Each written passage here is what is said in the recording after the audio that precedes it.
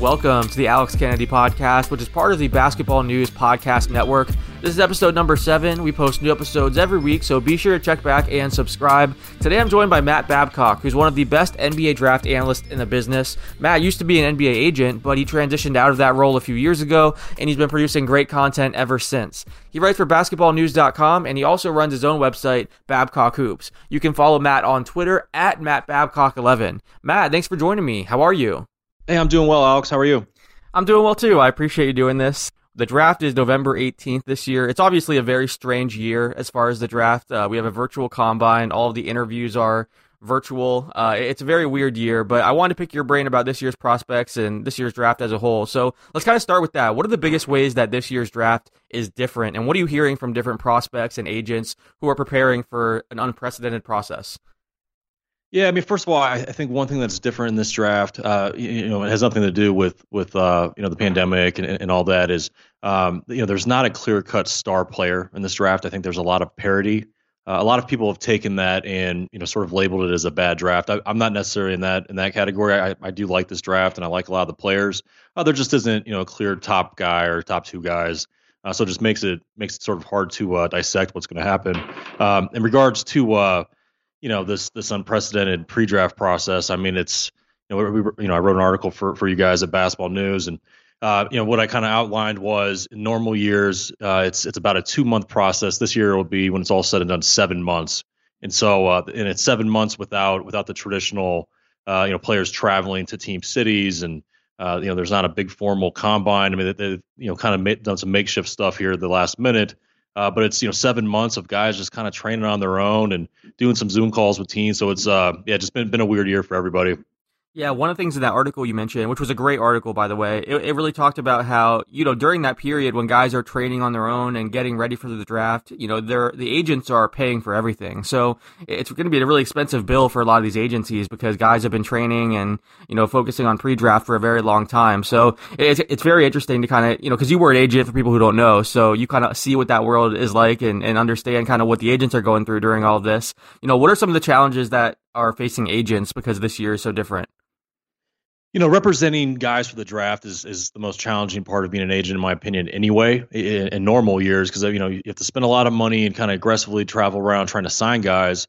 And then when you sign a player, that's when the expenses really tally up. Because, I mean, generally speaking, the agent or the agency is responsible for providing housing, paying for the trainers. I mean, there ends up being a lot of expenses, and it just kind of racks up. And so over a 2-month period in most years, whatever those expenses end up adding up to, that's your investment into the player. And then you need to kind of make that up through fees, which, first round picks generally don't pay agent fees because it's on a scale deal.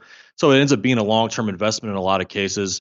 Obviously this year we're just kind of multiplying that window. I mean, 7 months instead of 2, that's just more expenses. And that's bigger investments for players that are probably, of equal value to how they are most years. So it's a tricky situation for agents, no doubt.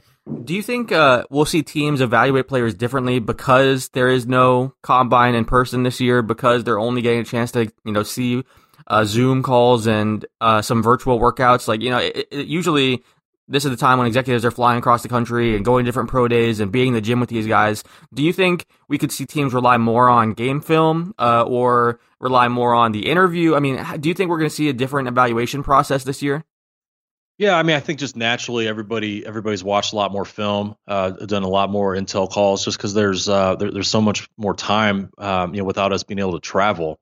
And so, our staff included at Babcock Hoops, we've watched so much film, and we joked with some of these players that we've seen in person that we're going to remember them for the rest of our lives because we've evaluated them for so much longer than we have any other player. And I think the teams fall in that same boat. I mean, they're depending on the team, everybody's operating a little bit differently, but everybody's watching a lot of film, tons of intel calls, and then they're doing Zoom interviews with these players. And so I think, pretty much all of the information off the court is there this year. And, like I said, some teams are a little bit more detail oriented than others. But I think everybody kind of knows what's up with each guy this year just because there's been so much time to put in the work. Yeah, that's a great point. During the combine interviews, they had different media availabilities with the different prospects, and I was on the different combine interviews. And usually during the combine, you talk to guys, and they name the different teams that they interviewed with. And for second round guys, it can be 10 to 15. For first round guys, it's a little bit less. And this year, it seemed like the guys were most of them had interviewed with like 20 plus teams, just because there's so much time for these teams to set up interviews and stuff like that. So I saw somewhere that.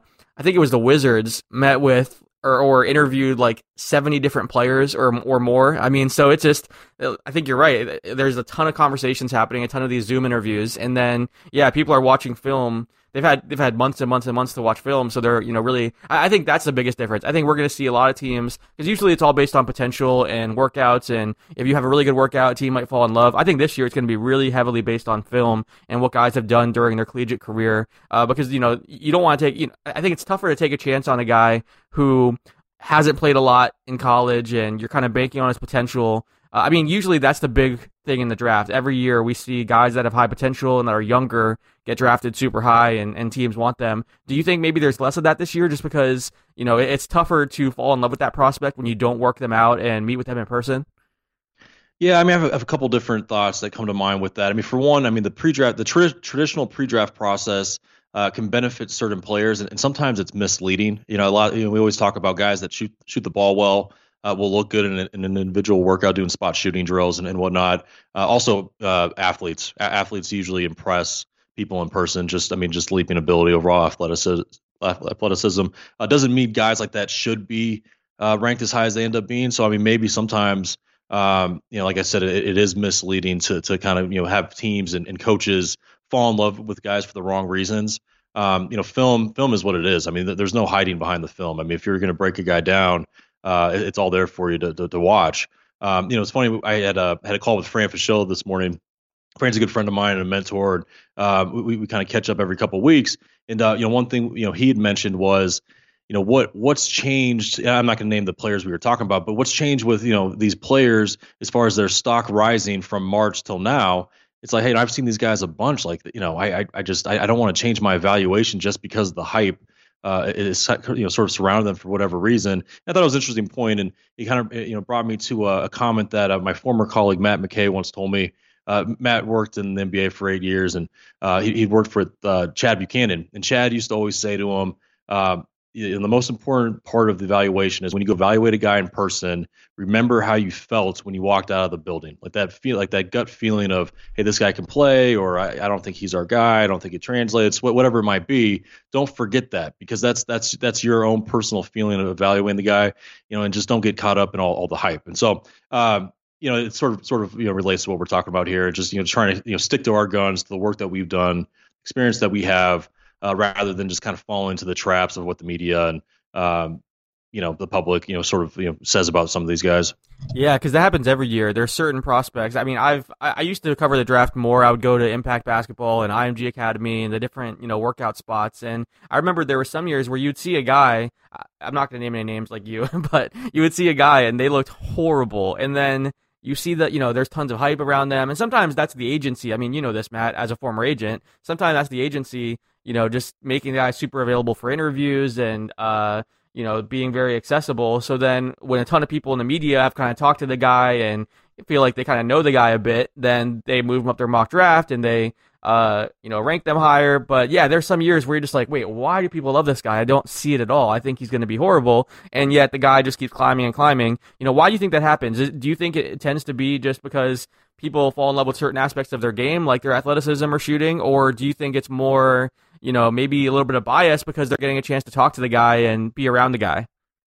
Yeah, I think that stuff happens. I mean, I do my best job of kind of taking all emotions and feelings out of the evaluation. I mean, for example, on my mock draft now, I'm an Arizona guy, and I'm super proud to be a Wildcat and everything. And I've got Josh Green and Nico Mannion a lot lower than most people do, and so I think that's a good example of hey, I should be rallying behind these guys just because of my Wildcat loyalty, but I keep all the bias aside at least as much as I can. And but I think there are some media members that maybe do some favors and I think it's a copycat type industry in my opinion where one high profile journalist will come up with opinion and a bunch of people follow and that's how you end up creating these like sort of hype trains for certain players and I do my best to you kind of avoid that and just stick to my guns with my own personal feelings.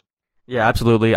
You're right about it being copycat. I've been there and I've seen journalists literally copy and paste over, a mock draft from one of the draft experts and then just arrange it however they, made some little tweaks here and there to, what they thought was, right. Or, maybe a lot of times too, people that cover the NBA and aren't focused entirely on the draft like you are, where you're covering the draft all year round and you look at these guys all season and analyze them. A lot of times they're just kind of playing catch up and they don't have the level of knowledge that you do. So, I think that's why, doing what you're doing for Babcock Hoops and basketballnews.com is so important and you do a great job with it.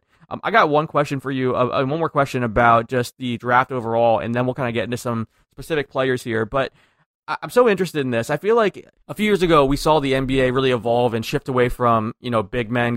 Big men weren't going as high in drafts, or at least certain teams weren't valuing the same way. And then we saw guys that used to be labeled as tweeners, that were going much lower because they didn't have a defined position. Those guys all of a sudden started going higher and it became a positive. How do you kind of keep track of the trends that are happening in the NBA? Because I've talked to executives and even executives say it's hard to kind of keep up sometimes. You might draft a guy and then they become irrelevant or their position isn't nearly as important 1 year later. I know some teams are more ahead of the curve than others and they do a better job of kind of tracking where the NBA is heading. But when you're trying to analyze these draft prospects and when you're trying to sign guys as an agent, how do you kind of keep tabs on where the NBA is heading and know whether your guy's going to retain his value throughout his career? Yeah, no, that's a great question, and I think there's multiple parts of that. And I mean, for me personally, and with my guys, one thing obviously we spend a ton of time watching college basketball and watching international basketball, but it's important to continue to watch NBA basketball too, just to make sure that we're staying up with the league that we're essentially evaluating for. Because I mean, if knowing who a good college player is worthless if you don't know how the current landscape of the NBA of how they would fit. And so it's important to kind of do a proper balance of having a grip of what's going on in the NBA, different trends. And so just using our own experience and our own personal evaluation of an NBA game, but also making an effort to have conversations with people, different assistant coaches in the league, people like that. And we sit at games with NBA scouts quite a bit. So that's a conversation that we all have, just kind of catching up and so I mean, just a good balance of watching games, but also having the right conversations. And then it's interesting, you bring up big guys and tweeners. That going back to my conversation this morning with Fran, we talked about these things exactly, and certain players of hey, 25 years ago, this guy would have been a tweener hybrid forward. Now this guy is like a perfect modern day four, and so it ended up being a disadvantage before. Now it's an advantage, and sort of the same conversation with big guys.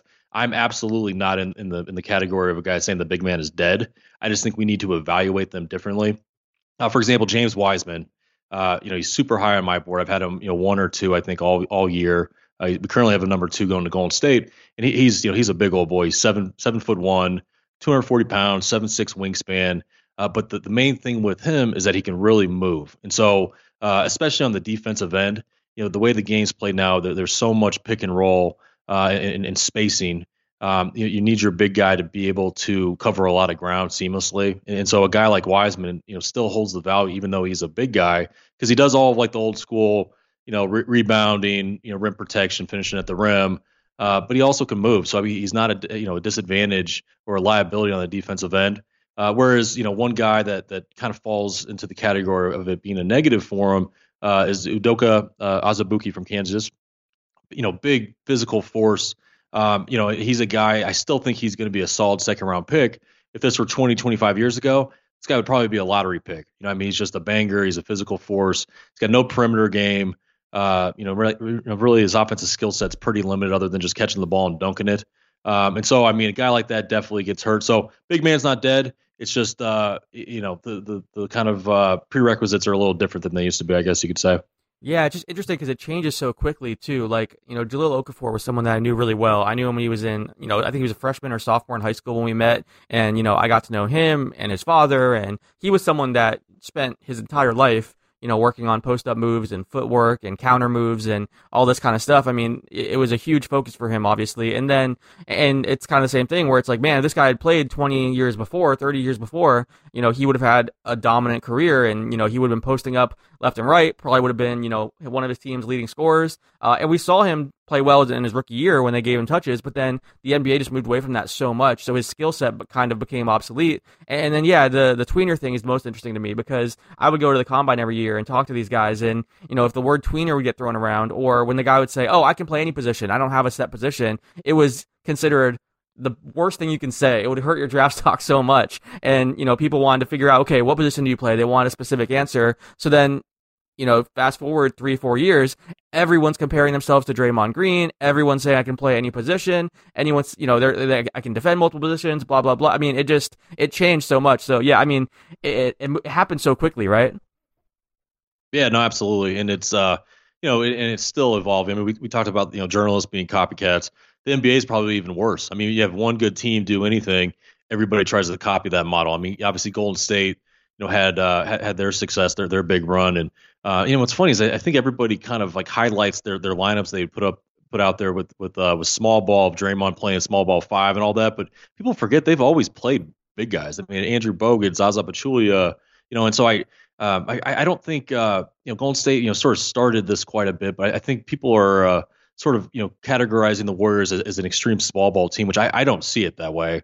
I mean, obviously the Rockets the last few years have really, with D'Antoni, they've gone extreme small ball. But across the league, I think it's more of the public if sort of like, jumped on the bandwagon of, okay, everybody's going to start playing PJ Tucker type guys at the 5. And I don't see it. I mean, you go down roster by roster, there's still a lot of big old boys in the league. I mean, Joel Embiid, Rudy Gobert, I mean, Jokic, I mean, the list goes on and on of big bodied 5s. And so I don't think it's completely going away. I think the game's changing a little bit. I don't see a world where every night we're seeing 6'5", 6'6", five men.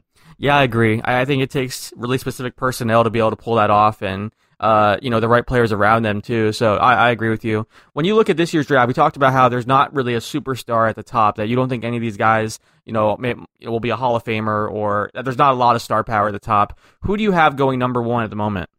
Well, this year's draft is really tricky. I mean, for because of all the parity, but specifically with Minnesota drafting number 1. I mean, throughout the year, and during the 7-month pre-draft process before the lottery order was set, we would simulate our mock draft using tankathon.com, and just to mix it up, just to kind of show people and just use it as an exercise of seeing how much the draft could shake up depending on who's picking where. And so Minnesota is one of those teams that I kind of hoped selfishly didn't get the first pick because I didn't want to have to make that decision publicly because it's not easy. And so I did have Obi Toppin at one point. I think he's the best fit. You slot him in at the power forward next to Karl Anthony Towns. Offensively, they'll be so dynamic. Defensively, it's an issue. A lot of people had concerns with that. And Obi, I mean, if you're just doing a big board, is probably closer to 4 or 5 rather than 1 as far as just straight rankings. Anthony Edwards to me is the highest upside player. The problem with him, there are some concerns with his maturity and his lack of a motor. But the biggest thing with Minnesota is they just traded for Malik Beasley, who averaged over 20 points a game in 14 games for them. And I really like him, and he's going to be a restricted free agent. And I just have a hard time believing them drafting a guy like Anthony Edwards and just letting Beasley walk. So I mean, I have Anthony Edwards going number 1. I think they're going to be aggressive in trying to trade it, and I question. And if they do keep the pick, I don't know. I'm really torn. Do you go with the highest upside guy, even though he doesn't fit your team in Edwards, or do you take a guy like Obi Toppin or Denny Abdia, which fits your team better? We'll see. But that's one good example of this year's draft just being so unique. I really don't know what's going to happen. Yeah, I mean, how often can we say that, where the number 1 pick, it's super up in the air, and we don't really know who the top guy is, and, I think every year we kind of hear the rumor like, oh, they may trade the pick, but I think this year they're very active, very aggressive, which, some years they just kind of put it out there and floated out there just to let it be known that they're open to some kind of crazy offer. But how hard is it sometimes to move those top picks? Because we hear that a lot. Oh, this team wants to trade down, and I hear it from fans a lot, especially too. Like, oh, why don't we just trade down, get another first round pick, or get this player? But it takes two teams to trade, and in a year like this where there isn't a superstar guy up hot, at the top of the board, how tough is it to trade down? And it's pretty rare. We don't see it too often, especially with the top, I don't know, 1 through 3 picks.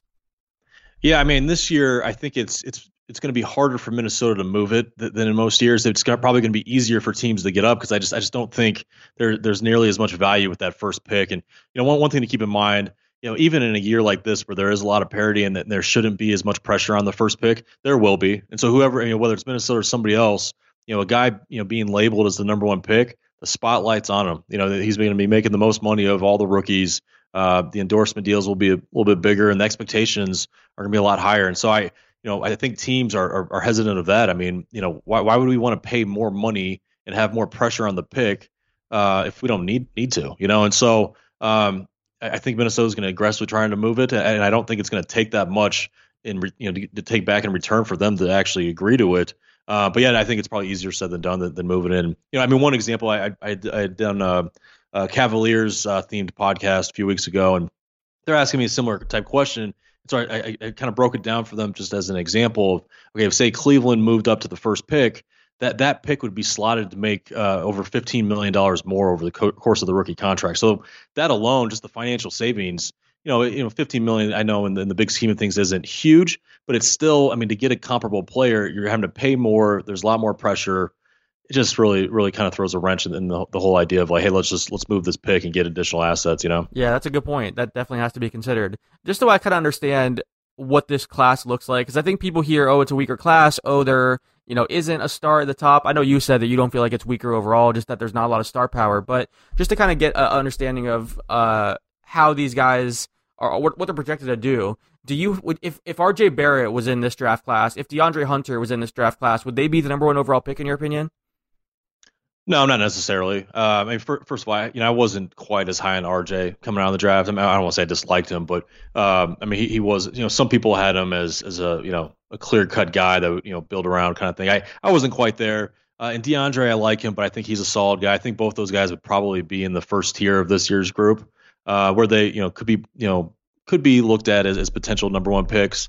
But I think they get put in that group. Like right now, my first tier is 6 guys. Not necessarily in this order, but this is the order we have it on our mock draft right now is Anthony Edwards, James Wiseman, LaMelo Ball, Obi Toppin, Denny Abdia, and then Onyeka Okongwu. And for me, all of those guys are pretty close. I mean, there's a lot of different variables that we're juggling as far as evaluating them, but pretty close. I wouldn't be shocked if any team took one guy or another in that grouping. Yeah, that makes sense. LaMelo Ball is interesting to me because obviously he's had such a unique path to this point, playing overseas, playing in LeVar Ball's league. I think the fact that LeVar is so outspoken, I mean, he's already been saying some crazy stuff like, he shouldn't go to the Warriors because he's not a fit there. And then during LaMelo's combine interview, he had to kind of clean that up and say, no, my dad has his own opinions. I'm my own man. I think I could fit anywhere. So, I mean, it's kind of the same thing that we saw during Lonzo Ball's draft process, or LiAngelo, but not that, he got picked or was getting a ton of love, but LeVar's always making these comments and saying these crazy things, and then LaMelo has to answer for it. And I wasn't impressed with LaMelo during his combine interview, just to be completely honest. He was giving one-word answers. He seemed like he wanted to be anywhere but there. And look, I get it. Some of these guys, don't love the media, especially someone like LaMelo, who maybe has been criticized or, had his name thrown out there and put in different rumors and things like that. Maybe that was part of it. But I think I told you after the call, I reached out to you and I was saying, I hope his NBA interviews with teams were much better than that media interview, because if he was doing the same thing with teams, then that's not a good look. So I'm not sure about LaMelo. His game, I'm not sure, if he can be a superstar like some people are projecting. I think he's definitely, his game has changed a lot since he first came onto the scene, because he became more of a driver and he got much bigger, so he didn't rely on, super long threes as much anymore like we used to see. But what do you think of LaMelo's game and his draft stock? LaMelo's an interesting one. I mean, he's got so much hype surrounded by him. I mean, obviously, he's been like a celebrity the last few years, just being in his family. And and he's talented. I mean, he's really grown. I mean, they listed at 6'7", but he's probably 6'6", 6'7" ish. Um, and he's just really got a knack to make plays. I mean, terrific ball handler. Just natural playmaker for himself and his teammates. He's very inefficient. It takes bad shots. Shooting mechanics aren't great. And then there's some concerns with like his approach and his personality. I mean, I've said it before on different interviews. He kind of comes off a little bit entitled. That he's he's going to step in the league and light the world on fire. I don't necessarily see it like that. I'm a little concerned that he's going to be able to step in and coexist with established veterans and get some tough coaching, which is naturally going to happen at the next level. And I think I think he's much more polarizing behind closed doors with NBA people than he is in the public and within the media. I mean, I think a lot of people are acting like he's the next sure thing, and if there were a number one guy in this draft, it's him. I don't see it that way, and I don't think most teams do either. I know there are some NBA scouts that see him as the top guy, but I mean, there's other guys that don't like him at all. So I mean, it's an interesting guy to try to project. Where is he going to get drafted? How successful is he going to be right off the bat? I'm a little hesitant. I mean, he kind of seems like one of those guys. If I'm taking the have a pick in the first few picks, I might want somebody else to take him. I don't know if I want to deal with all the risk and maybe some of the headaches off the court. Yeah, I tend to agree, and I also feel like, I think he needs to be humbled a bit, because I agree with you. I think he comes off as entitled, and it's hard not to. I mean, when you've kind of had that existence, like I totally understand he's had a very unique life, and the dude's had millions of followers, and since the time he was, a young kid. So, I don't think it's entirely his fault, and especially being in that family, I think that was part of it too. But yeah, I mean, I just don't know if he's going to be humbled, because he's going to be a top pick in the draft and then get millions of dollars, and he has a shoe deal with Puma now. Like, I don't see him getting humbled in the future. I think he's going to be rewarded for everything he's done. And if you've made millions of dollars and got a shoe deal and were one of the top picks in the draft doing things your way, why would you kind of move away from that and change what you're doing? So I'm not sure if that we'll see him, mature or be humbled, but I think that would be good for him, honestly. But yeah, he's interesting. I know everyone I had to ask about him because everyone's so interested in LaMelo and what's going to happen there. And I hope he has a great career. Like I think I got a chance to kind of see the LeVar Ball show firsthand whenever LiAngelo was going through the draft, and they were down at the PBC, the Pro Basketball Combine, here in Florida, and LeVar was there. They had all the cameras for the reality show, and LiAngelo was doing the different workouts and interviews and stuff that's part of the combine. And it's a secondary combine for fans, for people that don't know. It's not the NBA combine. It's for like second round picks, undrafted guys, potential overseas guys to kind of get more attention and more love. But yeah, LiAngelo was there, and it's crazy. I mean, at all times, you're on camera. They made everyone in the gym sign waivers because you're on the reality show, because if you're in the gym, you're on the show. Or if you don't sign, they have to blur your face and everything. But I mean, the attention is nuts. He enters a room and everyone's looking over at LeVar and LiAngelo, and people are coming trying to talk to them so they get on camera. It's just a weird existence. And if you've been dealing with that since you were, 13? 14 years old, whatever LaMelo was, whenever that all kind of started. Not the reality show, but just the attention and everything. I can see why that would kind of warp your personality and, change you a bit. So I'm hoping he does well. I mean, a lot of the stuff that I think isn't necessarily his fault. It's just kind of the situation that he's been thrust into. So, we'll see what happens with LaMelo, but it's definitely interesting. Well, one thing I wanted to add there too, one thing we've talked about within our staff is with LaMelo, he's got talent, and he's got talent to, potentially be a really good player. The one thing that concerns me is he's gonna get punched in the gut on some level or another, just getting the tough coaching or dealing with veterans, because he just doesn't apply himself on the defensive end, thinks everything should be handed to him, all that stuff. And even if he does develop, how confident are you that guy's going to be your starting point guard or your main player 5 years from now? I mean, it might be a deal where you build him up, get him to a certain point, and then he's such a headache and he demands out. He just seems like that kind of guy to me. And we've already seen it with Lonzo. I mean, they burned all the Lakers out and had to deal him, right. And sounds like it's happened again in New Orleans. And Lonzo doesn't have nearly the bad reputation that LaMelo does. And so, I'm concerned. Yeah, Lonzo, he's super quiet, doesn't really talk a whole lot. I feel like his concern is mainly LeVar and kind of the other headaches, and maybe he is entitled a bit, but yeah, LaMelo definitely is kind of he has the worst reputation. So we'll see. I mean, hopefully we're wrong, and this kid has an amazing career and matures and goes on to be a Hall of Famer, because I never want to root against anyone, just to be clear. I'm not rooting for this. It's just evaluating kind of what we see in interviews and his game and all that. So we'll see what happens with LaMelo. Who are your favorite players in this draft? It can be guys that are first round picks, second round picks. Every draft every draft expert, I'm always curious to kind of hear your favorite guys that you've kind of seen either in workouts or their film. Who are some guys that stand out to you that you think could be really successful? Yeah, there's actually four guys that I kind of routinely go to when I feel that I'm higher on than a lot of I guess other mock drafts and whatnot. And the first guy is Isaiah Stewart from Washington. And he's he's an undersized big guy. And so I think all of the analytics, sort of younger scout, generation types, write him off because he doesn't necessarily fit today's game perfectly. But he does have talent. He's such a physical force, and a big thing with him and these other guys I'm going to list is doing my homework on his personality and just his mental makeup. The kid's built to succeed. I think he's one line I've used with him is he's willing and able to run through a brick wall, and just that idea is just that's valuable. I mean, if you're trying to create a winning environment and a winning team, you want guys like Isaiah Stewart. So yeah, he's the first guy. I've had him higher pretty much than everyone all year. The second guy would be Malachi Flynn from San Diego State. I just spent time with him in Vegas, got to know him a little bit. I interviewed him, and he's just, he's got talent. He's a smaller guard. Some people compare him to Fred VanVleet. I think he's a little bit better of a point guard. But getting to know him and doing homework on him, the kid, again, what I said about Isaiah Stewart is he is built to succeed. I mean, this guy does his homework. He's obsessed with watching film. He doesn't only watch film on his games. He watches film after every practice and applies all these things he learns from watching film and gets in the gym, and he's a gym rat. It's almost like a silent assassin type leader and tough as heck. And, I've had, when I travel around going to these workouts, I'll have a number of NBA teams call me afterwards just to kind of get my thoughts. And, a couple of people call me about Malachi. The first thing that comes up is like, hey, he's kind of small, right? I was like, yeah, he's small, but this kid won Defensive Player of the Year in the Mountain West. This guy's not stepping in the league and getting punked. I don't care what size he is. And so he falls in that category. Elijah Hughes from Syracuse, a similar type story. I mean, older player that transferred from East Carolina, went under recruited, and he's just he's got the growth mindset. I mean, he continues to get better. Led a team at Syracuse that I thought had zero talent to a decent year. I think they won 18 games or something like that. And I think he's going to succeed.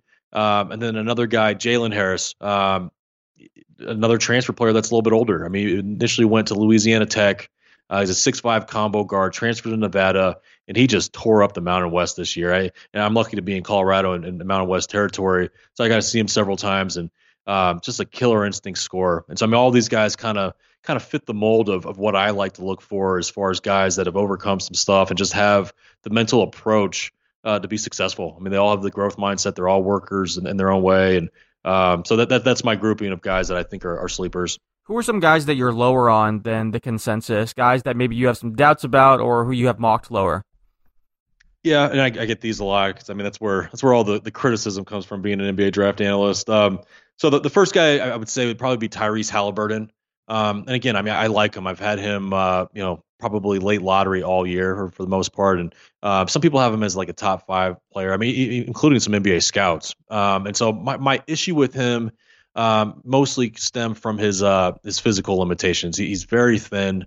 I don't think he's overly athletic. I have a hard time seeing him being a primetime point guard because I don't know if he's going to be able to get on the floor.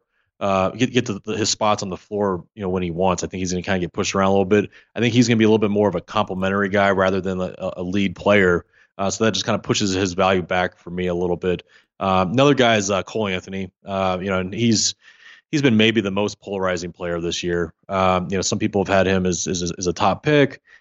We've had him more of a guy late first. I think we have him late first round right now. And my problem with him is more of his approach. He seems a little selfish, self-serving.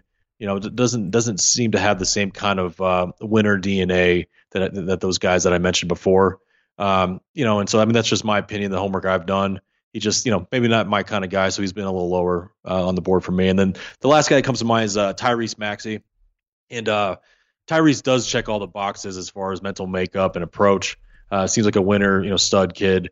The way I evaluate him is he's a 6'2" shooting guard. Only shot, I believe, 28% from three this year. I don't trust his ability to play point guard. So now we're talking about a severely undersized two guard that hasn't been a proven shooter. And some people have had him as a lottery type guy. I've had him more of a late first round. And so those are probably the guys that stand out the most as far as being big discrepancies in our evaluations. When you look at it, who are some teams that could trade up or trade down this year? We talked about the Timberwolves and how it's kind of difficult sometimes to trade that number one overall pick, especially if you're asking for a ton. But are there certain teams that you've kind of identified as looking to trade out of their pick, or maybe look to try to trade up? Especially, I mean, this is a weird year going back to what we talked about before. Some owners are hurting more than others, and they may not want to. They may want to trade a pick for cash considerations, or we've heard, rumors that some teams may be trying to trade larger contracts to kind of get out from paying that money. So what are some teams that you're kind of looking at that could be, active on draft night as far as trades? Well, Minnesota for sure, like we talked about. I mean, I think they're going to be aggressive on the market, and word is that they are, which was what my initial expectation was. Predicting other teams, it's going to be hard. I think there's two ways of looking at draft picks. Is one, okay, you could sell picks, which would mostly be second round picks, but I actually see second round picks as valuable. Especially if you're having financial concerns, because you could draft guys, maybe draft older players like a Jalen Harris that I just mentioned, who's ready to play, but you'll have him on a rookie contract, which is cheap. And so I look at it on the flip side of that. At least that's how I would if I was running a team. Is hey, let's get a bunch of these kind of guys that could fill out our roster. Or if maybe you want to spend most of your salary cap on a couple of stars, you can round it out with some rookie contracts that you can put on the floor. So we'll see. I mean, I think there's a couple teams. Boston and Philly are two that have multiple picks. Teams like that are usually pretty aggressive as far as moving around a little bit. I mean, Philly, I think they have 4 second round picks, and which makes it really challenging to do a mock draft because we do take into consideration what a team's done in their previous picks. So I mean, I don't see the 76ers using 4 second round picks plus their first round pick. So those are two teams to kind of keep an eye on, and they'll probably shake things up a little bit.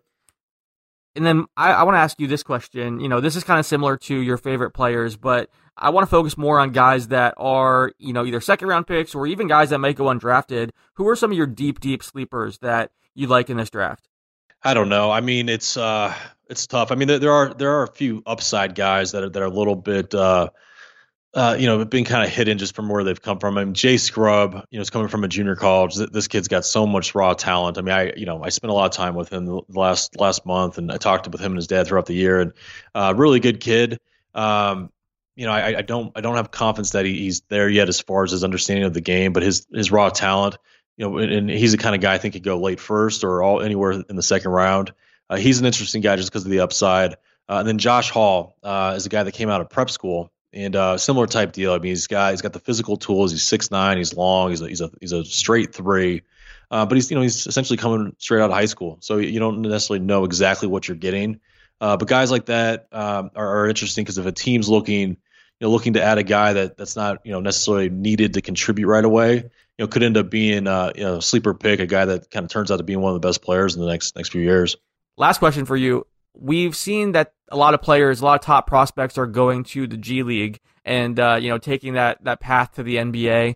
Do you think that's going to become more and more popular going forward? And then do you also think we could potentially see them lift the age rule going forward so guys can jump to the NBA right out of high school?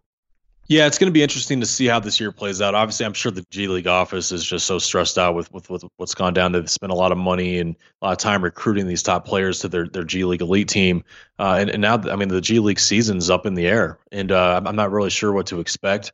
I'm hoping they're able to get it cleaned up because, I mean, there's 5 guys on that team I need to watch. And so I think a lot's going to be sort of analyzed this year as far as like how it's going. I mean, I hosted a webinar a few weeks ago with a lot of the players or the parents of top players in the next couple of years drafts.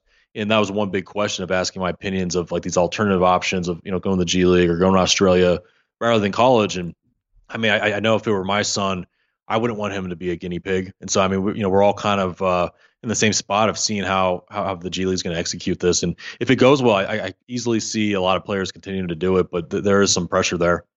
Absolutely. Well, Matt, I appreciate you doing this. This has been a lot of fun. I cannot wait for draft night. Again, I wish it were closer, but it's about a month away, so we're getting there. I know these are the most, the busiest time of year for you, the craziest weeks, so I appreciate you making time to do this. No, thanks, Alex. Anytime. And Matt, you've been doing a fantastic job too. I have to say, your articles for Basketball News have been amazing. You have a bunch of interviews coming up with different draft prospects. Your breakdowns have been great. Again, I love that article about what agents are going through during pre-draft, especially in a unique year like this. So fantastic work. Keep it up. Thanks, Alex. Make sure you're following Matt on Twitter at MattBabcock11 and check out his great work on basketballnews.com and Babcock Hoops. And if you want to hear more episodes of this podcast, check us out on Apple Podcasts, Spotify, Stitcher, or wherever you listen to podcasts. If you have a minute, leave a rating and a review. That really helps us out a lot. And until next time, thanks for listening. Today's episode is sponsored by GreenSupply.com. With everything going on in the world, it's more important than ever to stay safe. At GreenSupply.com, you can purchase masks, hand sanitizer, and other important health and wellness products, which are all in stock with same-day shipping.